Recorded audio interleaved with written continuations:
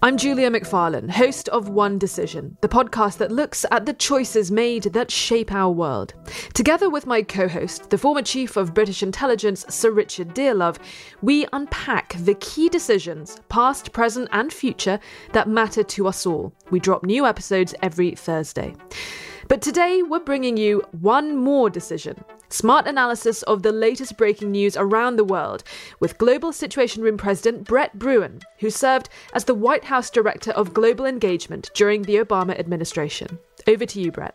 Joining us today from Hiroshima, Japan, where the G7 is about to meet, is diplomatic correspondent for Nikkei News, Ken Moriyasu. Ken, welcome to One Decision. Thank you for having me, Brett. I would just like to start with the atmosphere. You are sitting right now, as you just showed me, in the press center at the summit. What are the topics of conversation in the halls and over tea and meals that you're hearing from the journalists as well as the officials gathered there? So, unfortunately, the biggest news of this G7 is the fact that Biden is quickly going home after the 3 days are over and not going to Papua New Guinea and Australia, where the Quad meeting was supposed to go.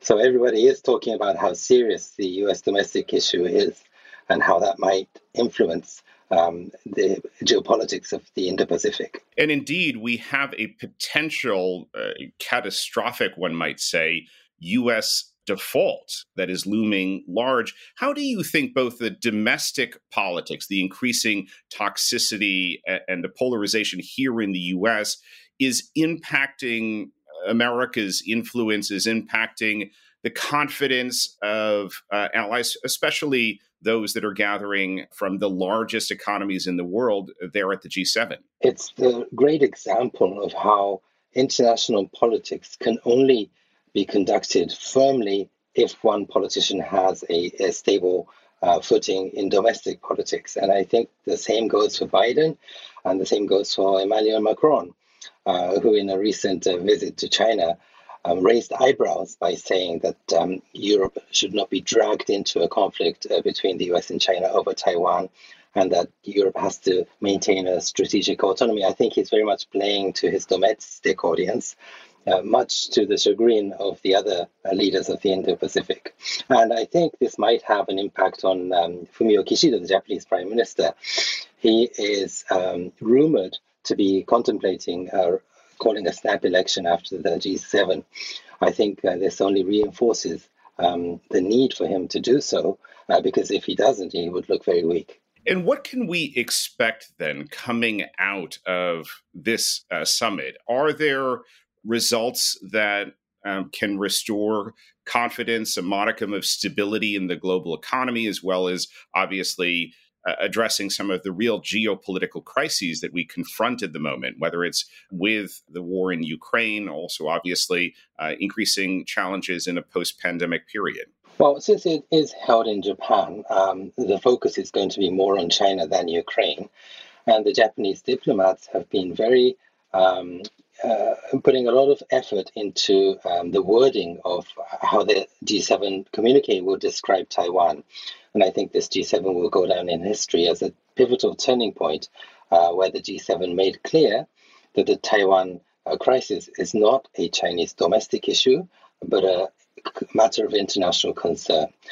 And the wording about Taiwan was first included in a G7 statement two summits ago in 2021 in Cornwall, where the leaders just said they underscore the importance of peace and stability in the Taiwan Strait.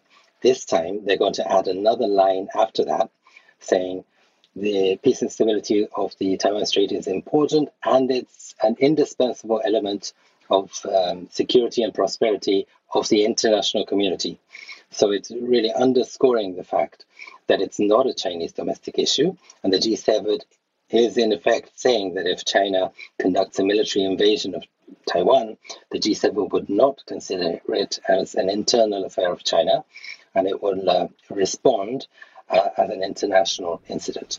Can this question of China and what may or may not happen with their aggressive posturing towards Taiwan, What is needed at this point from a Japanese perspective that we're not doing to create greater deterrence? It feels like one of the lessons learned from Russia's invasion of Ukraine was that the international community did not have sufficient deterrence in place. Right. So this is a very important point. I think Japan's strategy is to form a unified coalition that stands up against forces that are trying to rewrite the international order. So Japan doesn't necessarily subscribe to President Biden's categorization of democracies versus autocracies because that excludes too many countries. Japan is trying to make the dividing line between those countries that want to maintain this free, open, and stable international order, and those countries like China and Russia who believe that the current order is unfair, and therefore they need to create a new order that they are more comfortable in. Japan believes that such a new order will fit the Chinese Communist Party, but will be, in effect, something equivalent to might is right. So they're bigger, so they get more leeway. So Japan is not going to be comfortable in that order. So not only is Japan opposing the creation of an order, it's trying to prevent such an order from emerging. Can we talk a little bit about the military transformation that is taking place in Japan right now? Obviously, in the post-World War II period, Japan had largely stayed in the national defense posture, did not have a great deal of military capacity. We saw how in the run-up to the war in Iraq, Japan started to come out of that a little bit. And now, with obviously both threats from Russia as well as China, Japan is looking at a new military structure. Can you tell us what is happening on that front, and what do you think internally can be supported? I imagine there are quite vigorous debates about this. Well, in one sentence, Japan looked at what happened in Afghanistan, and it also looked at what happened in Ukraine. So when the Afghan troops could not fight anymore and gave up to the Taliban, the US wasn't there to help them. They left. And Japan feels that if in the traditional arrangement with the US role was to be the spear, and Japan's role was to be the shield. And Japan would focus on defending the Japanese mainland, and the US would do the fighting. But more and more, the Japanese decision makers are realizing that that probably won't work, and that Japan has to take some role in acting as a spear as well. And also it looked at what happened in Ukraine when the Ukrainians were willing to fight, and it was the Americans and the whole of NATO behind Ukraine. Then America will be much more comfortable in fighting for Ukraine or helping Ukraine in a serious way. So I think those are the lessons Japan took. And also, Japan isn't so-called militarizing. None of the defensive buildup is intended to take an inch of Chinese territory, for instance. It is all defensive, and moreover, it is to restore the balance, the power balance in the Indo-Pacific, which has tilted too much in China's favor. That's what Japan believes. And that is most exemplified in the difference of number of intermediate and middle range missiles. China has 2,000, America has 0. America has 0 because it was part of the INF treaty with the Soviet Union. And for years, America had not built these missiles.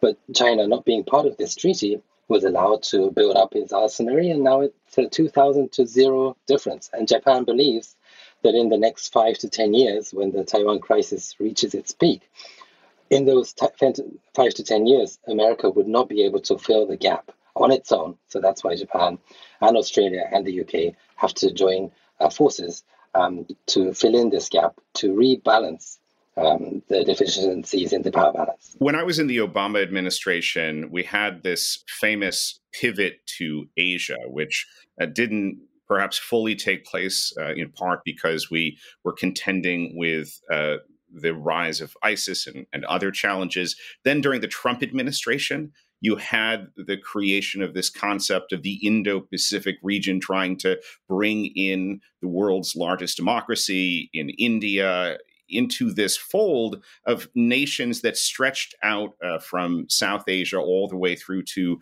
the Hawaiian Islands and the California coast. How's that going from where you sit in Hiroshima? Have we effectively stitched together a strong coalition? Does Japan see this coalition as a central part of its efforts, both to contain China as well as to cooperate on other economic and political fronts? Right. So the inclusion of India in the Quad and more and more joint exercises in the security front is very crucial in this chess game with China, and not because India will join the US and Japan in defending Taiwan, but because India itself has so much tension with China on the border and in the Himalaya mountains, that if in a time of Taiwan crisis, if India is strong on the Himalaya front, that creates a two-front problem for China, which would only benefit the US and Japan. Also, on the Korean Peninsula, if the US and South Korea are strong, that creates another headache for China. And also in the South China Sea and the South Pacific, with the AUKUS arrangement, if Australia, the UK, and the US strengthen their deterrence in those areas, that's a fourth front for China. So not just focusing on the Taiwan Strait issue, but creating all these problems for China kind of balances out the problems, and that is very beneficial for US and Japan. One last question, Ken, and our program is called One Decision. Today, I'd like if you could take our audience into that cavernous hall where you currently sit. There are a lot of preparations that go into hosting a summit like the G7, and the host country has the ability to make small decisions, but small decisions that can be important in terms of either the type of events that take place, the protocol, some of even the food and the cultural program. What are you seeing there in terms of what Japan has done and how they put this G7 together that perhaps in small but significant ways is helping to drive Japan's agenda towards the outcome that it would like to see from this important gathering? So the most important characteristic of the Hiroshima G7 is the fact that it's being held in the city of Hiroshima, which is the first city in the world to suffer the attack of a nuclear weapon. And it also happens to be the constituency of Japanese Prime Minister Fumio Kishida. Kishida-san was very determined to bring the G7 to his hometown while he was Prime Minister.